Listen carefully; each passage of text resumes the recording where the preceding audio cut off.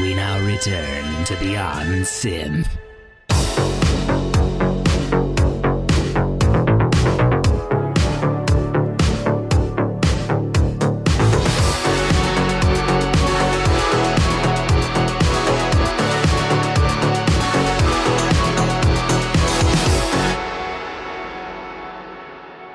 Hey there, welcome to the third episode of Beyond Synth. My name is Andy Last. This was a good one. Honestly, getting to talk to all of these artists has been a treat because everyone has turned out to be really cool people.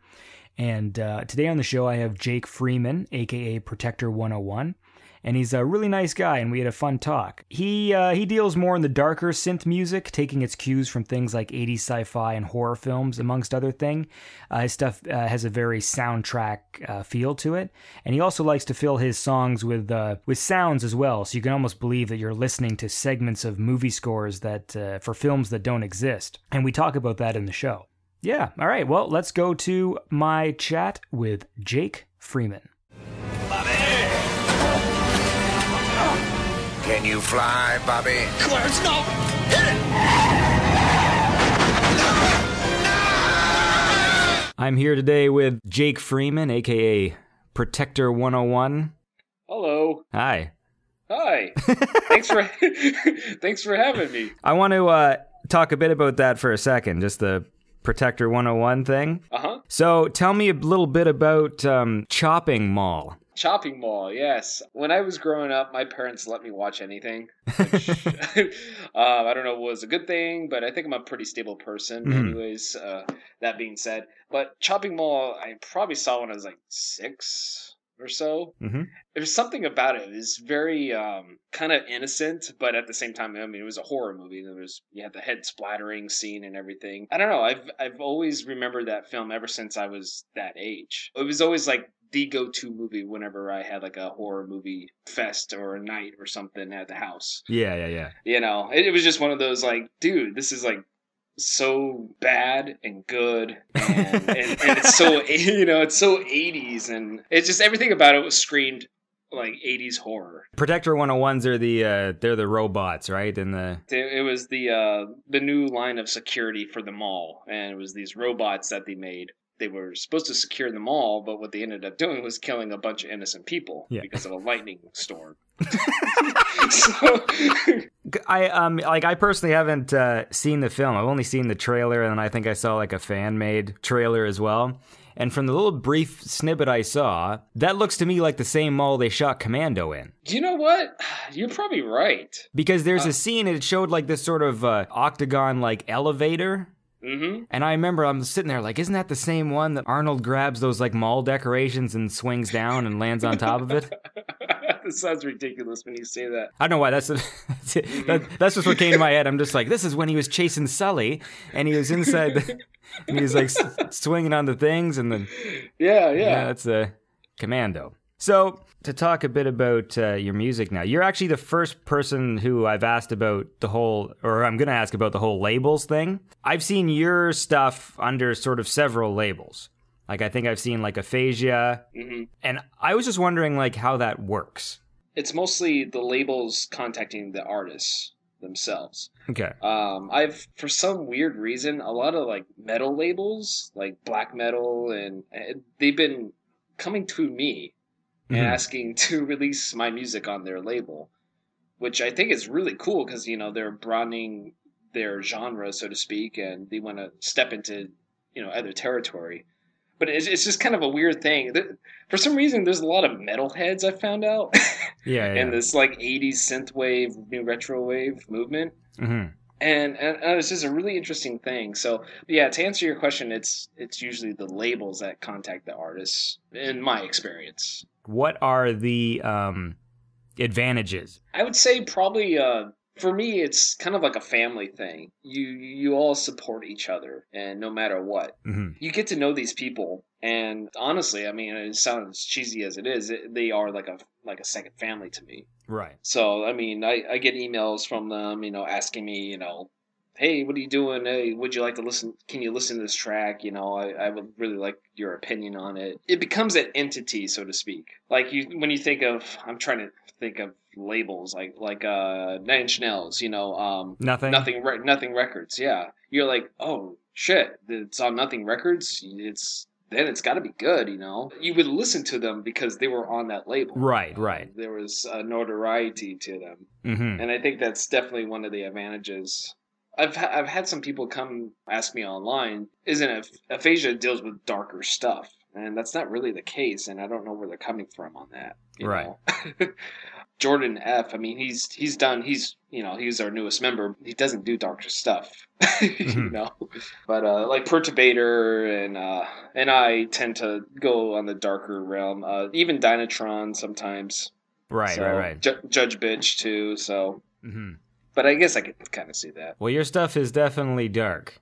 Oh, well, thanks. But I mean, it's good stuff. It's just like I was saying this when we did our sort of pre-interview, but before, like when I was listening to your tracks to sort of prep for the interview, and I was doing work at the same time, and it was nighttime, and the lights are off, and I'm just sitting there like, wow, I just listened to like hours and hours of horror film music, like just the sounds of your like, especially there was like that slasher EP you did with Perturbator and stuff. Like there's some.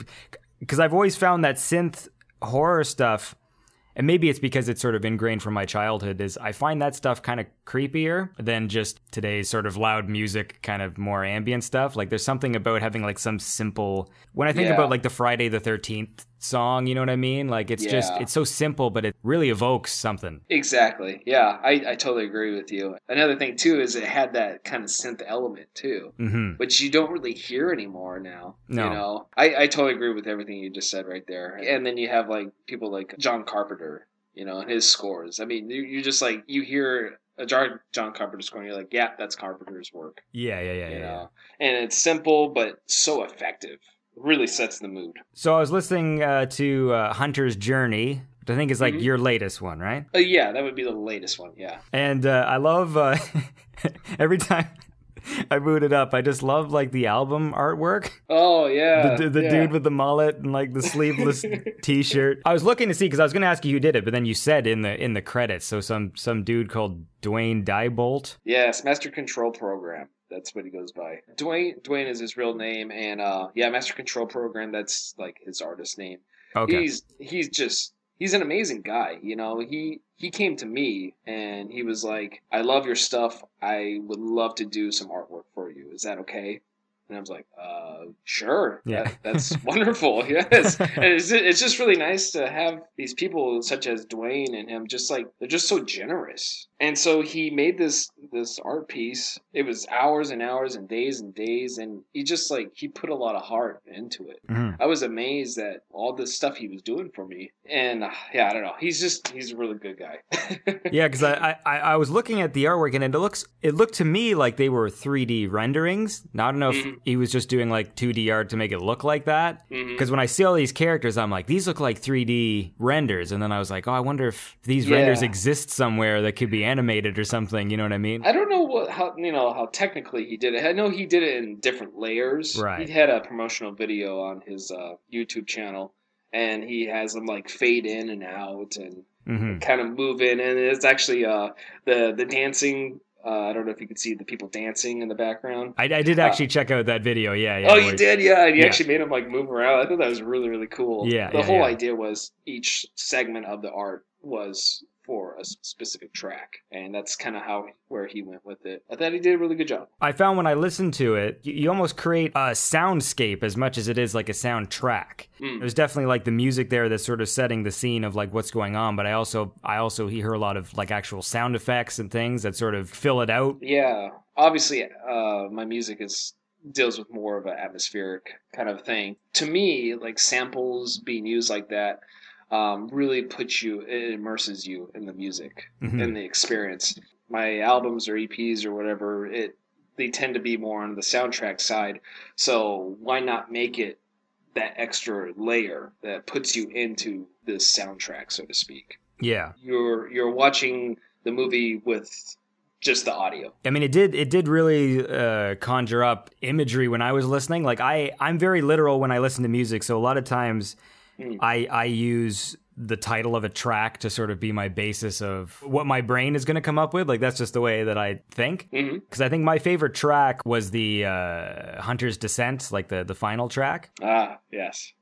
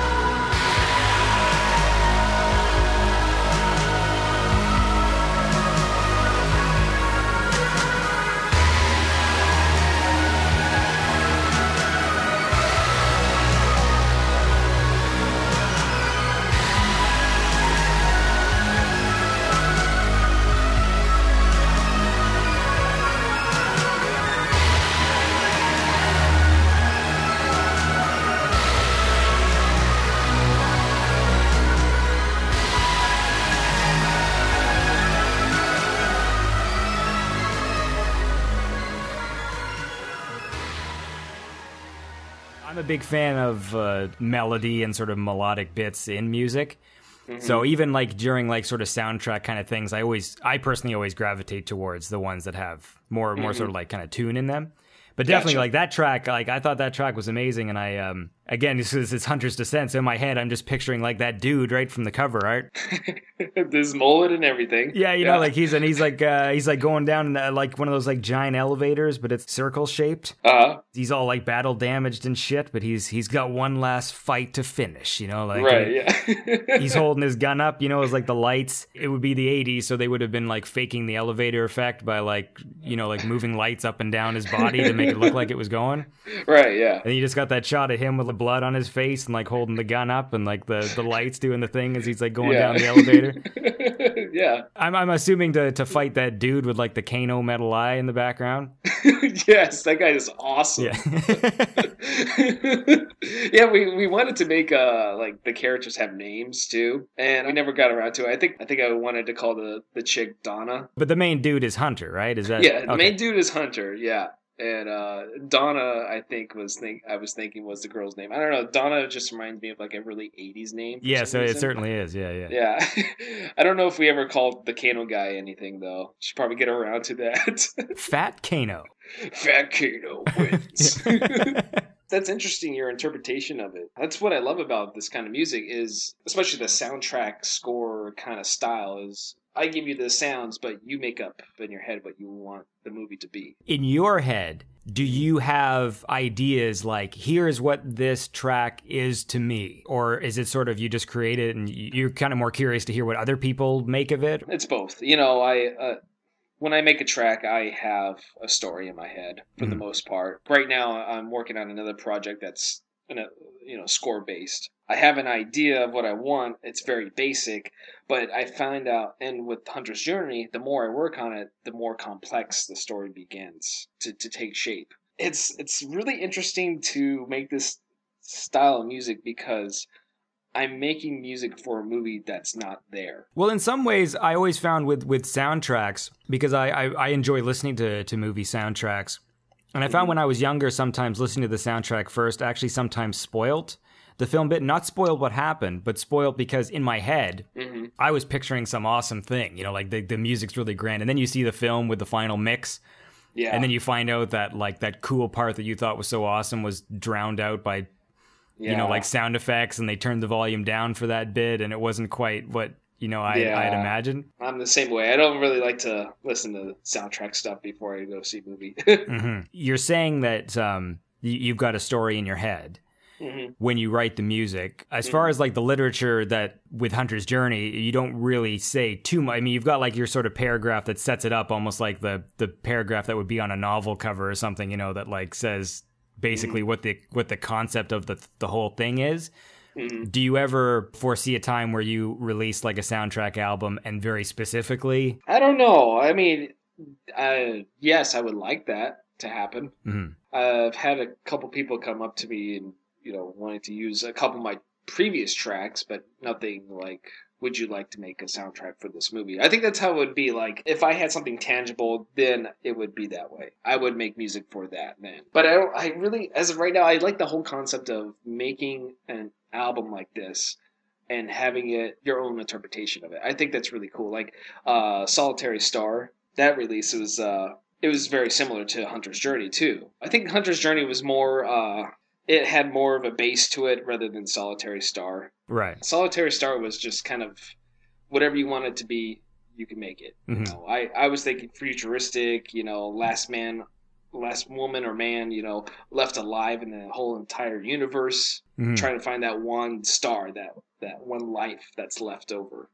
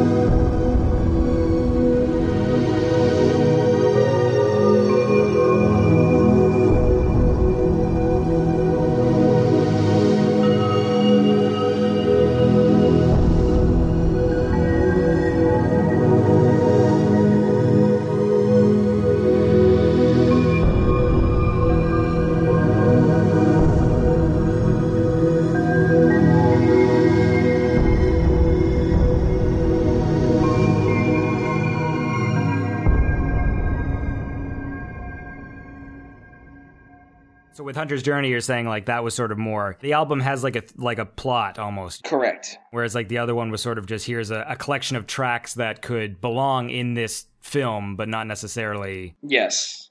I saw too, when I saw some of your posts, you were doing a tagline contest. Yeah. We just, we finished that right now. It was for the poster because Dwayne, or Master Control Program, we did a contest where we were looking for a tagline for this poster that he made, of the Hunter's Journey artwork. Yeah. And I was like, yeah, wouldn't it be really cool if you came up with a contest or something? I think he came up with the idea, actually. Okay. And I said that would be awesome, So we had a bunch of people with a bunch of taglines, and it was really difficult because a lot of them were actually really good. Mm-hmm. And we finally found one. Basically, the contest was, if we pick your tagline, you get the poster for free. We're talking like a huge, one of those movie big posters. So yeah, that was a lot of fun. I would like to see that more into this movement, having contests, and I don't know, it's something fun. It's something interactive. Right. Yeah. I mean, it never hurts to have sort of fan involvement, especially when the fans are passionate in the right way. Mm-hmm. What it seems to be about this community, and hopefully it does continue to grow, is that the people really do love the music. Yeah, and that's what it is. Yeah, and it's about the music. It's nothing else. It's not really, I mean, I'm sure there's some people out there that are just in it for the scene, and that's it, For the most part, for the majority, it's about the music. I mean, I haven't felt that way in a long time about a scene. Mm-hmm. I hate calling it a scene, but I mean, because you get a lot of negative connotation with right. Scene. Yeah. So, well, I feel the same way. I mean, that's why I'm doing this, and so far everybody I've met has been super cool and super supportive. And I agree with you. And this, what you're doing right now within this movement, is only a natural step, to having interviews with these artists or these people. Okay, is Dwayne Diebolt his real name? I'm pretty sure. I mean, that's a pretty crazy last name. I'm just thinking, like, you don't need a nickname or like to hide under a pseudonym when your last name is Diebolt. I know, right? I mean, it's really, really awesome. Like, Like I was looking at that, I'm just like, that's not his real name. Yeah, I mean, my last name is Freeman, so it's like, I mean, that's pretty cool, but Diebolt? Yeah. That's like industrial, like, sounding, Oh, yeah, for sure. Although I like Freeman as well. It reminds me of... Half-Life? Yes. Mr. Freeman. Yeah, Mr. Freeman. That was awesome, because I was going to make a joke, and then I forgot, like, what the fuck was his name? I'm like, oh, it's Gordon Freeman. I'm like, all right. Well, that was the thing. I always liked when I first played that game, back in, what was it, late 90s or something? Mm-hmm. Yeah, the first one, yeah. Yeah, and my buddy, actually, he downloaded off of 56K modem. Yeah. He downloaded the entire game, like... 2 years later. 2 years later, we get to finally play it. Mm-hmm. But yeah, I'm playing it, and you're going through the subway tram system. That's how it starts, and then you get out and you walk up to like the receptionist guy, and it's like, Mr. Freeman. Nice. And I was like, what? This game just read my brain. It's like, and I'm thinking, like, how does he know that? Did he, like, is there a system file in the game that, like, finds my personal info and says, yeah, this is Freeman. He's playing this game. Let's call him Freeman. And what's even made it creepier is, like, I think it was, like, in Half-Life 2 where they actually showed Gordon Freeman, like, his character. Mm-hmm. And he had the glasses and everything. I was like, I wear those glasses. If only I had a crowbar. They're easy to come by. So I was listening to also Prime Directives. I love the cover of that one. Oh, yeah. I love just any sort of reference to RoboCop, because you filled that album full of RoboCop samples. Yes, yeah. Michael Brune, the also known as Louis Verte and Aphasia Records owner. Okay. He's the one that did the artwork. And he does a really great job, too. I mean, there's so many, like, great artists. Right. In this genre. And what astounds me is, like, how perfect they get it. Mm-hmm. But the Prime Directives EP was a really cool EP to work on. And what's kind of strange is, like, making music, I don't know if you've ever run into this, or any kind of art, really, is, like, sometimes you find a track and you just make it, like, in, like, 3 hours. Mm-hmm. And you're, like, done. Perfect. Why can't I have that all the time? You know? I talked to Mike about this hoo-ha, because my sort of weakness is, like, over the years I've made a lot of music. Like, the only stuff I put online is, like, in my videos I'll score them. Mm-hmm. But mixing I've never been good at. I'm like a perfectionist. I'm not proud of any of the stuff. You know what I mean? I'm just like, I'm not putting this out unless it's mixed right, and it's one of my skills I don't have. Well, of many. That just sounded like an asshole. Eh? The one fucking thing I can't do is I can't fucking mix. Anything else I can fucking do. That's pretty good. But I do know what you're saying when sometimes I can be compelled simply by, I hear a new synth sound, like, that I've not heard before, like a sample. Mm-hmm. And then all of a sudden I hear that sample and then boom, a song happens. Right. Or I do like a really quick, like, drum loop, and just something about that beat makes a song happen, and then you do it all in that sitting, like, you create the bulk of something. Yeah, it's really interesting how your brain works like that, And then you have the exact opposite. You go weeks and you're like, I can't do anything. I just want to give up. Mm-hmm. Like the song "Protect the Innocent." I mean, I did that within, like, probably 4 hours.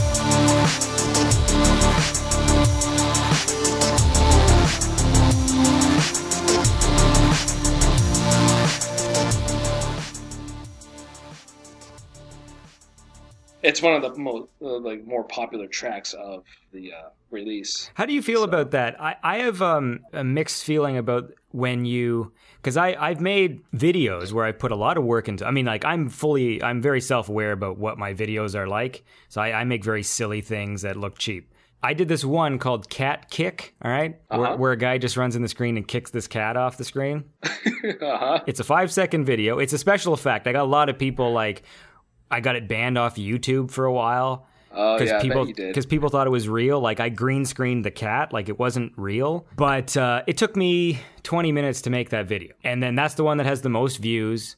That's the one that has, like the most comments, the most people saying, oh, I love your video, this. And meanwhile, like there's other things I spent like a year on. Year and a half making like some 5-minute short, and then like some fucking video I spent 20 minutes on is the one that gets the most reaction. And so I'm happy on one side because I'm like, hey, people are watching my thing. But I fucking took 2 seconds to make it. Like, I mean, like if that's the case, like I should be pumping these things out like once a day. Right, yeah. No, I totally, it's a weird generation where we live in now. I don't know if it has something to do with attention spans or what. All the YouTube videos, like a lot of the popular ones on top 5 YouTube videos, they do that quick editing thing. Mm-hmm. They talk really fast and there's like no spaces in between. Right. And it's just, I don't know, just like it's really interesting. It's neat to see the way things are and sort of try and make your style work within it. Mm-hmm. But sometimes I just find like, what's the point of catering to people who don't care? Yeah, I know. And I think that's what it kind of comes down to is you got to do stuff that makes you happy. Exactly. If you really want people to watch your videos, and this is a tip to everybody, just make the thumbnail look like you can see a chick's boob. Right, yeah, because I click on it. I do that too, and I feel so stupid every time. Every time on YouTube, and I'll see this little thumbnail of like, oh, you get to see a boob. Meanwhile, exactly. I'm a fully intelligent adult who knows where to get the real deal stuff. So it's like, why the hell? It's just like I'm going to see some flash of nonsense on YouTube when I'm just a fucking couple clicks away from just getting everything you could ever or not want. As the internet has taught me, there's a lot of stuff on there that you don't want to see. Yeah, yeah. We were there at the sort of beginning of the internet. So, I mean, when I went to public school, there wasn't the internet. It was only when I was in going into high school is pretty much when the internet started in a way where, at least, in my life, where friends had it. Mm-hmm. So for me, that was like going into high school. That's when, like, with picture internet and stuff, like I think like the year before there was maybe some people, and I think I had internet that was like just text-based. Right. Like it was like super primitive. Yeah. And just when the internet first started, when people were passing around those like horrible images, some of them I still, to this day, I don't know. Mm-hmm. I don't even like talking about it, but did you ever see Tub Girl? No, but I can kind of probably think of what it is. It's the worst, and it's not out of my head. Like the ones that people like thought like it was funny to like send people gross pictures. And I have that kind of mind where like that shit just stays. Yeah. And like there's that weightlifter who's like lifting those big heavy weights. Oh God, yes. You know what I mean? Like that picture is still in my head. I don't want it there. Right. I'm still kind of mad at the people that sent those pictures to me.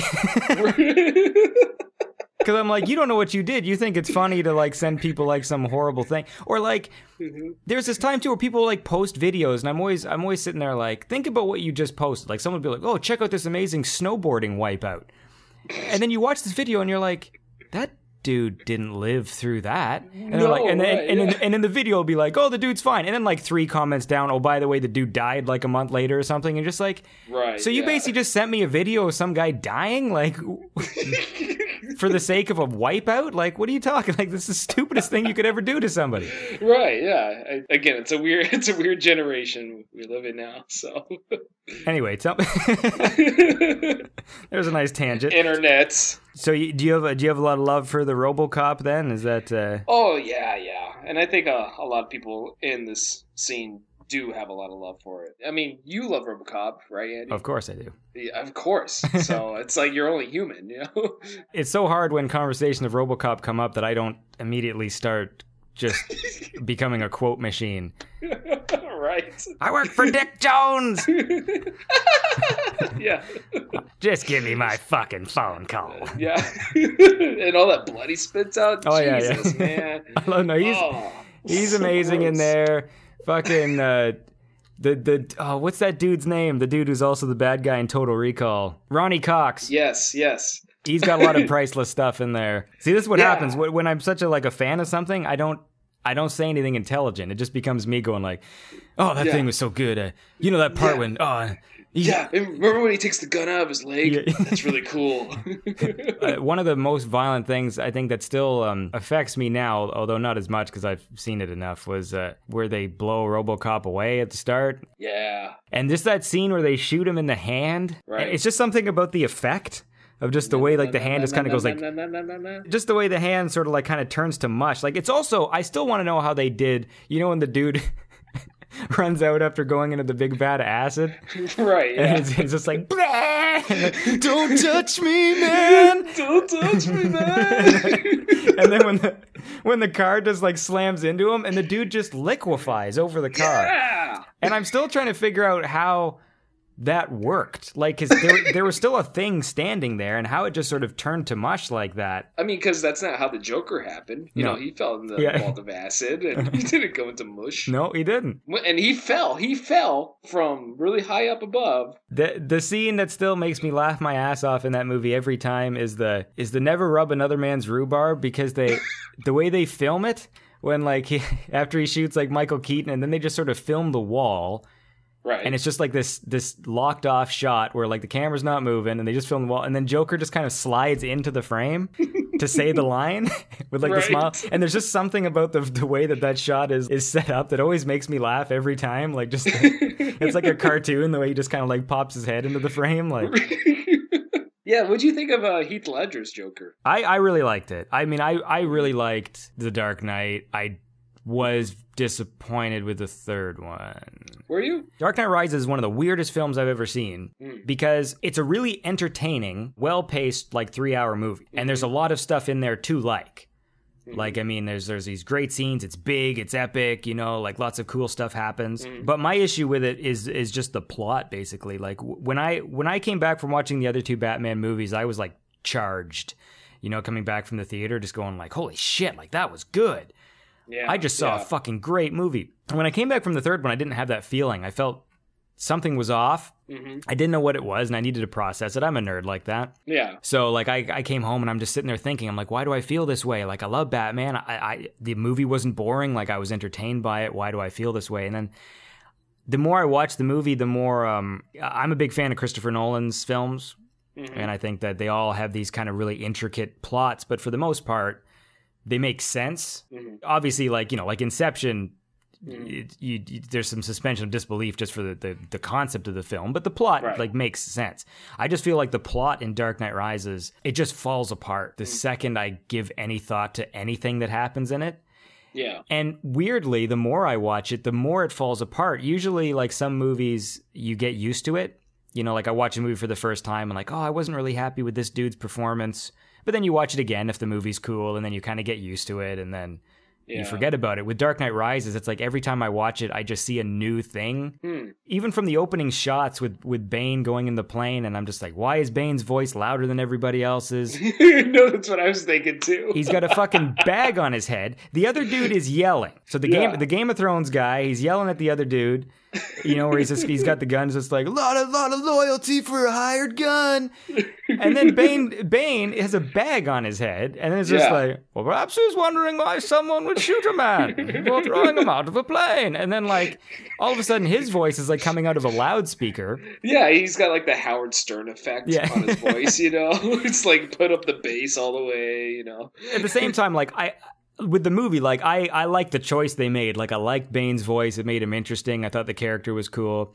I just didn't... when the scene was over, I'm why did he take that dude on a plane? It was because it's cool. When people tried to justify it, it's no, they had to take him in the plane to fool the CIA, so they didn't know, so they thought it was an accident and whatever. And then that's why they're putting blood in the dude's arm. And I'm like, the government's going to be pretty fucking stupid if they think that this plane crash was an accident when anyone, like, asks any questions like, why did the wings fly off fucking 10 miles before the plane crashed? How come the side of the plane is full of bullet holes? Because dudes came down with machine guns and fired into the plane. Right. It's very clear that this was not an accidental thing. No, I agree. When the things start to fall apart for me... That was the beginning of the film, by the way. Yeah, no, I mean...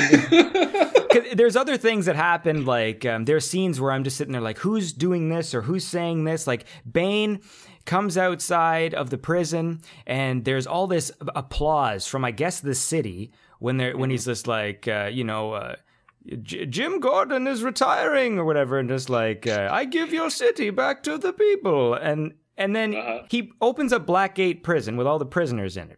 And everybody's cheering like, I'm releasing these prisoners. And everybody's in the crowd is cheering. And essentially what he just did was give 900 dangerous criminals machine guns.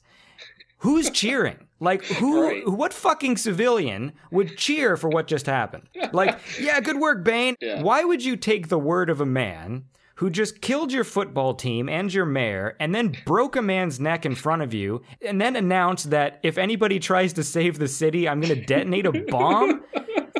And then everyone in the city like, yeah, like, I'm going to follow Bane. Like, you'd be like, what the fuck? Like, I'd be staying inside and just hoping, like... I'll tell you what kind of people will do that. The same people that would stay in Gotham City after the first 2 movies. Yeah. You know? Why is everybody, like, living in Gotham City when there's all this shit happening, you know? And it's on a constant basis. It's not just, like, here and there. But on the surface, like, it's still, like, an entertaining movie. See, because sometimes it's really easy to dismiss a film, the plot doesn't make sense, and you're just like, well, this movie's stupid. But, like, all the stuff that happens in Dark Knight Rises is entertaining. Right. It's just anytime I'm like, well, why did they attack the stock exchange? Why is Batman doing the voice when he's by himself? Catwoman leaves, and he's just like, so that's what that feels like. You're alone. What do you do? It's the same also, too. I mean, in the second film, when he does the Batman voice when he's talking to Morgan Freeman, Morgan Freeman knows who you are. Yeah. Why are you doing the voice in front of him? Like, anyway, let's let's get back to you for a second. Okay. No, to give you some credit, you do some really good voice interpretation.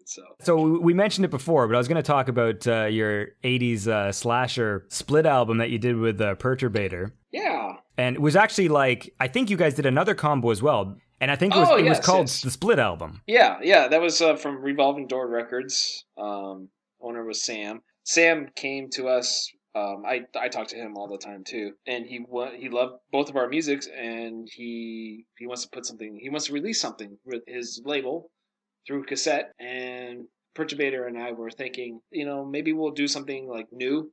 But I think we just became really busy. I had the LA Cop Duo EP that I thought would be really cool to put on tape. And he wanted to do his classics. It was specific tracks that he liked that he's done in the past. And put them together. So it turned out pretty good, I thought. So the Split Album was sort of someone kind of, that Sam guy like approached you and said, like, I'd like to do this this combo thing. Was 80 Slasher more of an intentional combo between the two of you, or was that sort of instigated by someone else as well? No, that was Perturbator and I. With the 80 Slasher, that was just us. Right. I think we're talking back and forth on how much we liked horror movies and VHS, and hey, let's make 80 Slasher music. Let's somehow integrate this into being a score of some sort. My music kind of dealt with the scorier type, obviously. Yeah. And James's or Perturbator's, his style is obviously, it's Perturbator. Like, oh yeah, that's definitely Perturbator. Yeah. But it was more the slower side, rather than you have, Perturbator is like more energetic, Hotline Miami kind of style. What do you think it is that sort of gels about your two styles? We obviously like the darker aspect of things, I think. We have actually been kind of talking about doing a part 2 of the 80s Slasher. So I don't know if we'll be able to get it out this Halloween, though, but because we're both so busy. But we tend to do darker things. I don't know. We just work well together in that aspect. How does it work when you collaborate on the same track? It's hard for me, to be honest. Because I do a lot of stuff just solo. I have a specific image in my head, and it's hard for me to kind of let that go. Yeah.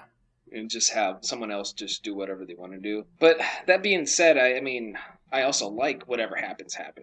Mm-hmm. Kind of chance music. I mean, I'm into some noise projects myself, where it's just strictly noise, and it's not music at all. There's no beats, nothing. But with this kind of music, there's some structure to it, and it's hard for me to. I'm kind of a control freak, right, with myself, so it's hard for me to give something that I made to somebody else that I don't know what they're going to do with. Right. But I try really hard not to. Because you have done it, I think, specifically with Perturbator. Yeah, with that song, Run to Survive was, I think, that was the name of the track that we did together. I made a section of the song. I think it was like the first 2 or 3 minutes of it. I handed it over to him. He did some more layering on top of that, 2 or 3 minutes, plus kind of did the outro to it. Okay. Every situation's different. But in that situation, that's how it worked with us. I saw somewhere on the web that people's videos were being taken down if they used footage from Bloodsport. Yeah, I re-upped it too. It was on my personal account. The Fighting Spirit was the song I did, and I made a music video for Fighting Spirit, and I put it on my personal YouTube account. It got taken down, so I just re-upped it to the Protecting 101 account on YouTube, and so far it's still up there. I think MGM, was it?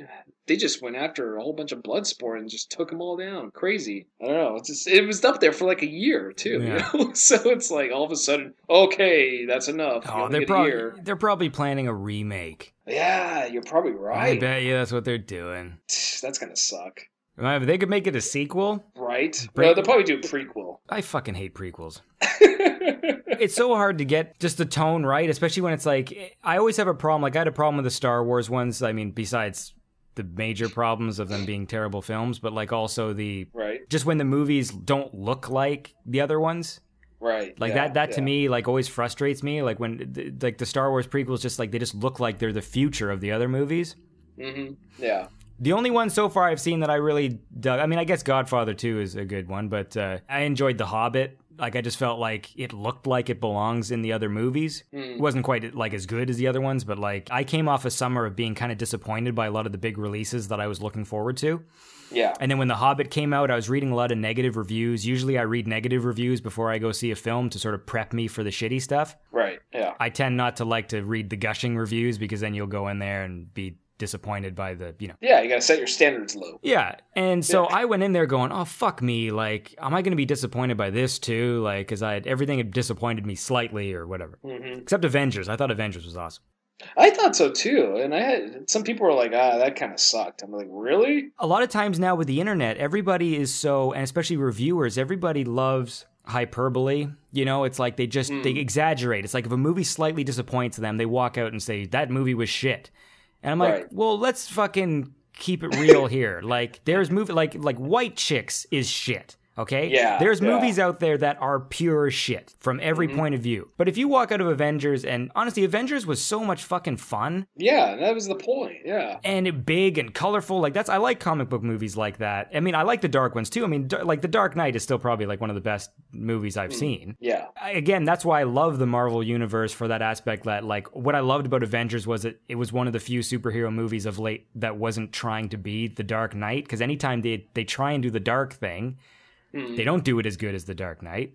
Mm-hmm. And then you're like, this superhero is not this thing, you know what I mean? Like, this dude's supposed to be like a colorful, like, fun dude. It's like what they try and do with Spider-Man and stuff. It's like, listen, like, keep it, fun and kind of silly a bit, because like that's his universe, Exactly, yeah. And so Avengers, I fucking loved it. Like all the shit with the Hulk, like, I was laughing in the theater, like.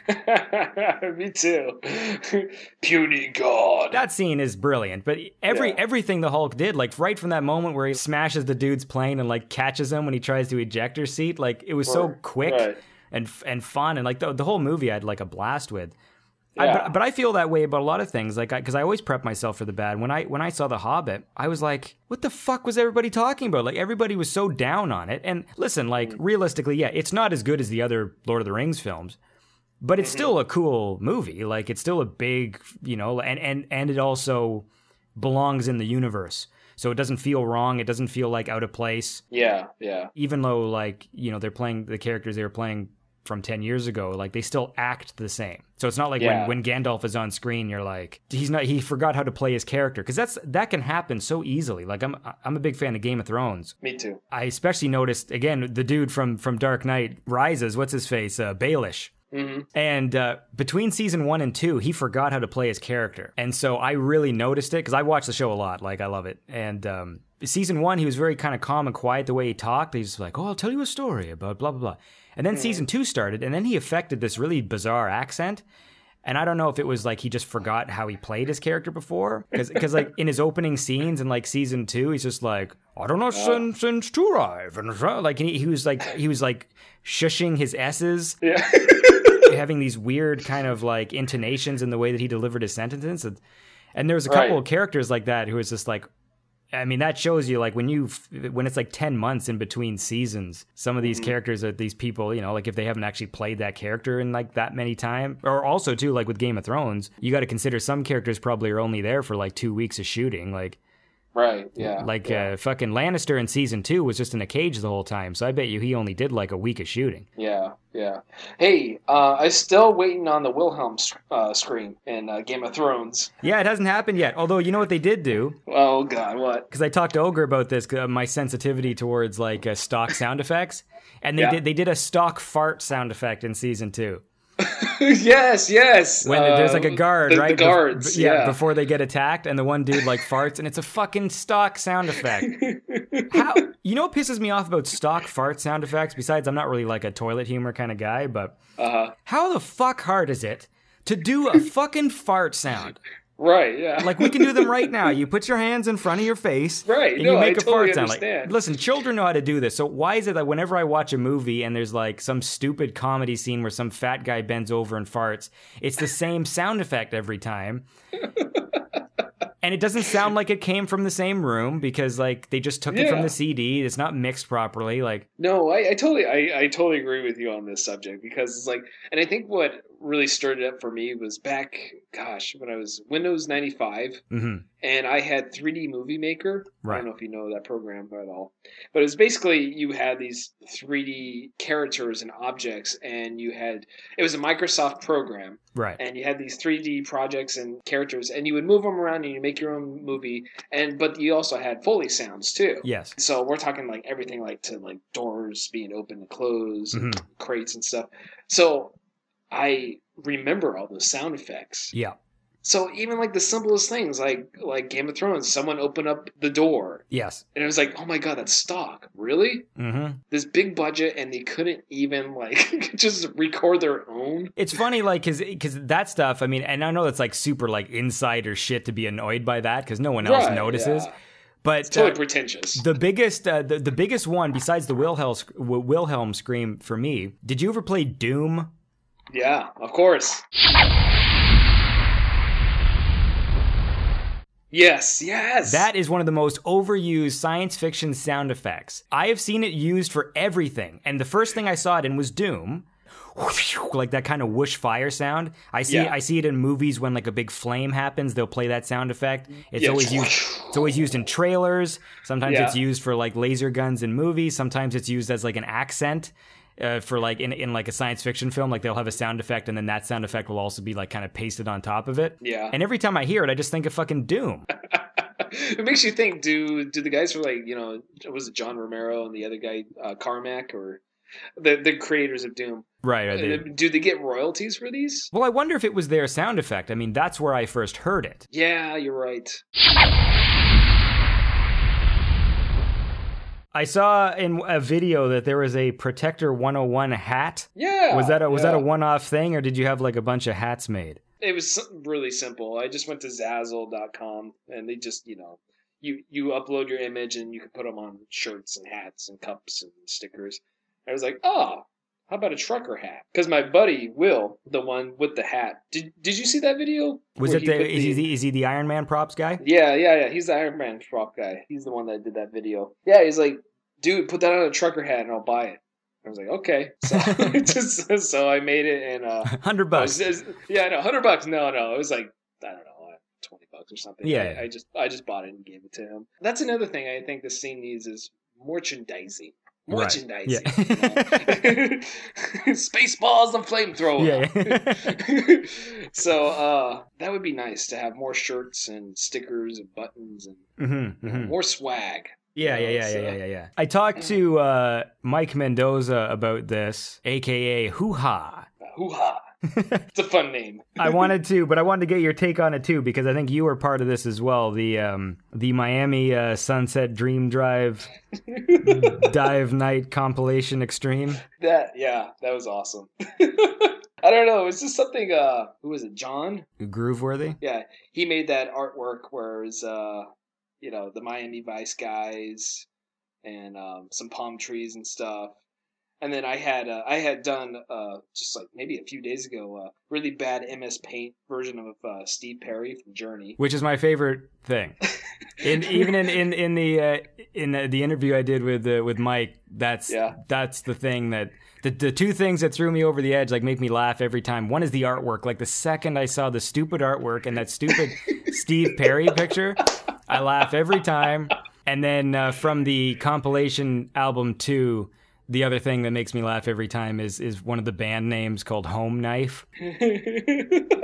I kind of want it to become a reality in a way. I want some people to get together and make Home Knife a real thing. That would be awesome, yes. Yeah. What's kind of interesting is like with that whole compilation thing, obviously it was done as a joke. Of course, yeah. I literally spent 20 minutes on those tracks. Mm-hmm. So, and there was no I'm not quantizing anything. I'm not putting things in specific spots. Oh, of course. No. Yeah. I think Silent Gloves, he just typed out notes, didn't even listen to it and just exported the file, So, which I thought was just great, Freaking ridiculous. To make that joke even funnier, I think that album, instead of being free, should be priced at $200. Right? That would be amazing. Maybe in the comp 3. Yeah. And that's the thing is you gotta laugh at yourself at some times, in life. And you can't take everything so seriously because then you just end up looking like a jerk. Exactly. Yeah. So for me, that's kind of what it was, this compilation. Messing around, making fun of myself, and the scene in general, really. Here's the thing. If you don't make fun of yourself, somebody else is. Yeah. I couldn't imagine someone being offended because, the time that we all seem to be inspired by, it's just kind of a silly time. You know what I mean? It definitely is, yeah. It's, I don't know, in every, a lot of the movies back then, and John Hughes, his movies are, they have such a dream-like quality to them. Mm-hmm. It's just kind of surreal, and that's what I really liked about the 80s in general, really. Mm-hmm. It's very surreal, it seemed like. Well, Scarface is one of my favorite films, and that's a movie that, it's cartoony. It's there's a lot of people who take that movie very seriously, mm-hmm. and I do, I think it's an awesome movie, but it's also, if you actually really analyze what's happening, it's very silly as well. Mm-hmm. You've got pretty much a bunch of white actors sort of painted brown doing very silly accents. Yeah. But sometimes when people are so compelling, Tony Montana character is just, you just want to watch it. It's just such a crazy character that he came up with. I felt the same way as when I watched There Will Be Blood and stuff. Good film. Yeah, and that movie's awesome, and he is amazing in it. But sometimes I'm looking at he is kind of this cartoon character, almost I'm an oil man, and he's got the mustache and just the way he looks and his posture. There's something cartoonish about it, but it's just so fucking good. Right. That it sort of transcends that. That's what I find too, with the 80s, I think there was less, it was more just, movies now, they're trying to be, over complex, they try and edit too much, there's a lot of things they're doing, and I still think, Die Hard is, the best action movie, because you watch new ones, and even, fucking new Die Hards, which are trash. Yeah. And I still haven't watched the newest one. So. Oh, don't. It's not even worth it. I just watched the newest one the other day. Yeah. Anyway, you just got to see it to believe how stupid it is. I think that's pretty much the bottom line. But, there's a thing, they try and overcomplicate the way that the things are choreographed. And at the end of the day, it's when you're watching a movie, you got to understand what's going on. In an action scene, you need to understand, the geography of the scene. You need to get where the people are and what their weapons do and stuff. And so, in movies now, when the camera shakes all over the place, you just like you can't enjoy the scene. It doesn't make it more intense. It's just like, listen, sometimes you just need to fucking lock the camera off and allow the audience to know fucking Buddy's behind the table's at the far end of the room. The guys have machine guns. They're coming in from the left side. This is how the scene works. And then you go from there, because then you understand it. It's the same as watching a good fight scene in a movie. Like if you don't understand, because it's camera shaking around, you don't understand what's going on, then you can't enjoy it. No, I totally agree with you, yeah. And I just find that 80s movies and sort of older movies in general, they just didn't, they just showed you what was happening. I agree. And I mean, Transformers movies, I mean, I'm not a big fan of them at all. Nope. I don't like Michael Bay at all and his stuff, and I don't know. It just, there's a lot of stuff going on, like, in those action scenes, like, and I'm okay. I like steady cam, found footage, shaky cam kind of stuff, I'm fine with that, but it's just metal parts moving, and I don't know what's happening. Yeah, I felt I felt the same way. Like, it frustrated me because I'm a fan of Transformers. When I go into a Transformers movie, I feel like an old man. I'm like that guy going like, who's that one? What's happening? Because the Transformers were so... It pissed me off because I saw some videos on YouTube of, 3D art students or whatever doing their own, before Transformers ever came out. Where it's like, here's my 10-second CGI test of Optimus Prime. Right. And they would just shoot video, and you'd see Optimus Prime morph, and he'd be the Optimus Prime you recognize. Like, some of them just made them, like, they looked really good. The problem with Michael Bay movies is, like, everyone goes off about how good the special effects are in Transformers, but I don't actually fully appreciate them because the movie is put under such a glossy filter that everything looks fake. Right? The people look fake. The way the lighting is, it's so perfect that everything just looks phony. So, yeah, like the Transformers look good within that context. But if the movie was shot like just, with some of the bells and whistles taken away.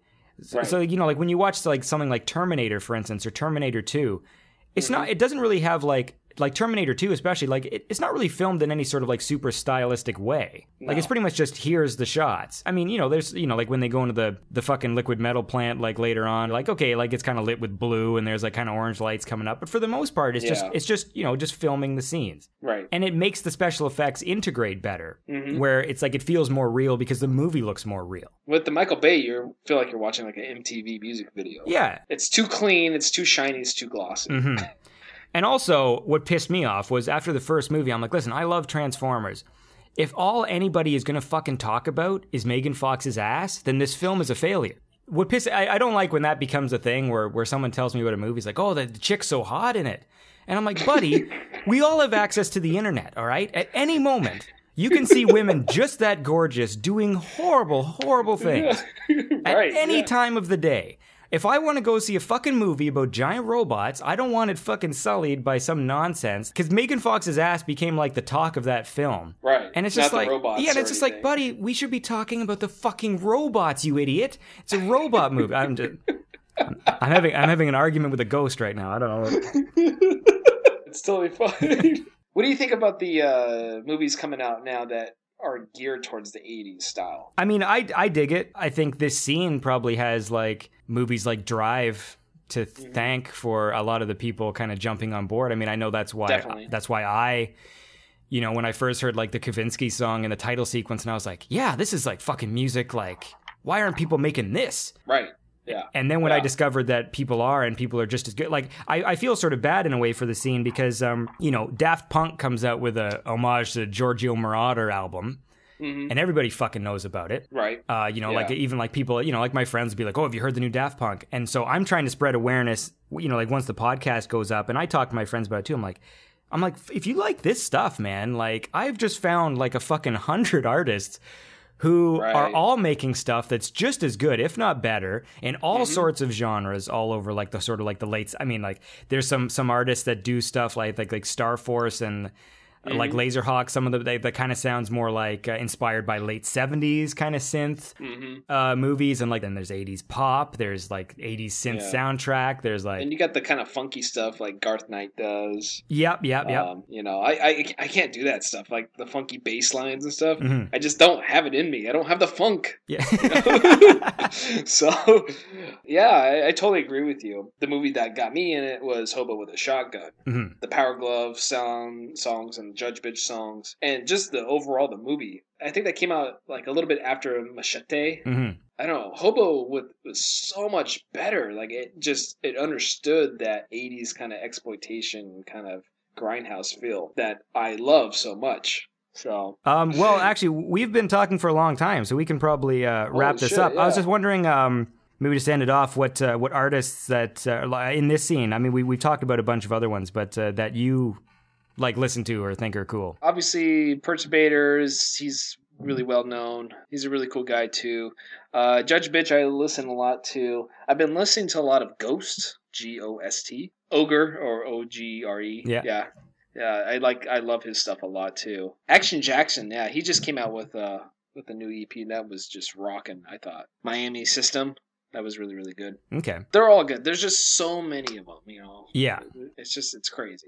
I can't keep up on the stuff, and that's what I feel bad about. There's the other way of looking at it too. I mean, when I talk to Ogre about it as well, is just, you know, sometimes it's good to, when you're creating your own stuff, to keep a distance, because it may influence.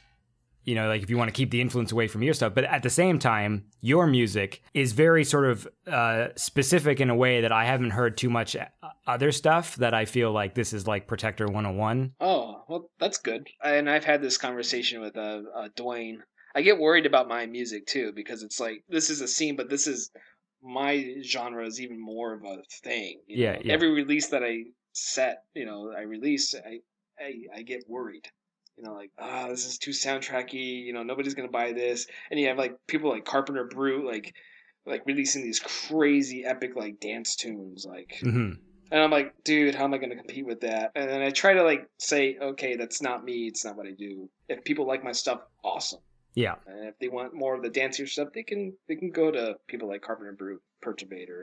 So I try not to let it bother me. But that's good to know, though, that you think that about my music. Is there anything you want people to know about or see? Or No, I think they all know where to find me. You know, Bandcamp, Facebook, YouTube channel. That's pretty much it. Don't forget to look at Aphasia's Bandcamp, too, because I got a couple releases on there, too. So working on anything at the moment? Yeah, I got a couple things. I can't really say too much about one of them. Ooh. Yeah, well, I got a couple of my tracks going to be released in a pretty big movie. It's it's an independent movie, but it's pretty big for what it is. Okay. And I'm really excited about that. And I'm also working on a new release too. Got kind of like a post-apocalyptic kind of The Warriors meets Mad Max kind of style. So and that's gonna be a good one. That's gonna be we're looking at a cassette release on that one. Oh, okay, cool, cool. Yeah. All right, man. Well, it was good talking to you. Okay, thank you, Andy. This is great. All right, man. Good luck with everything. Okay. Yeah. All right. Thanks. Thanks. Bye. Alrighty then, that was Jake Freeman, aka Protector 101. You can find the links to his work on the episodes page. I want to thank you all for listening. I hope you tune in next week, and I will leave you with a little segment from the LA Cop Duo theme from the LA Cop Duo EP by Protector 101.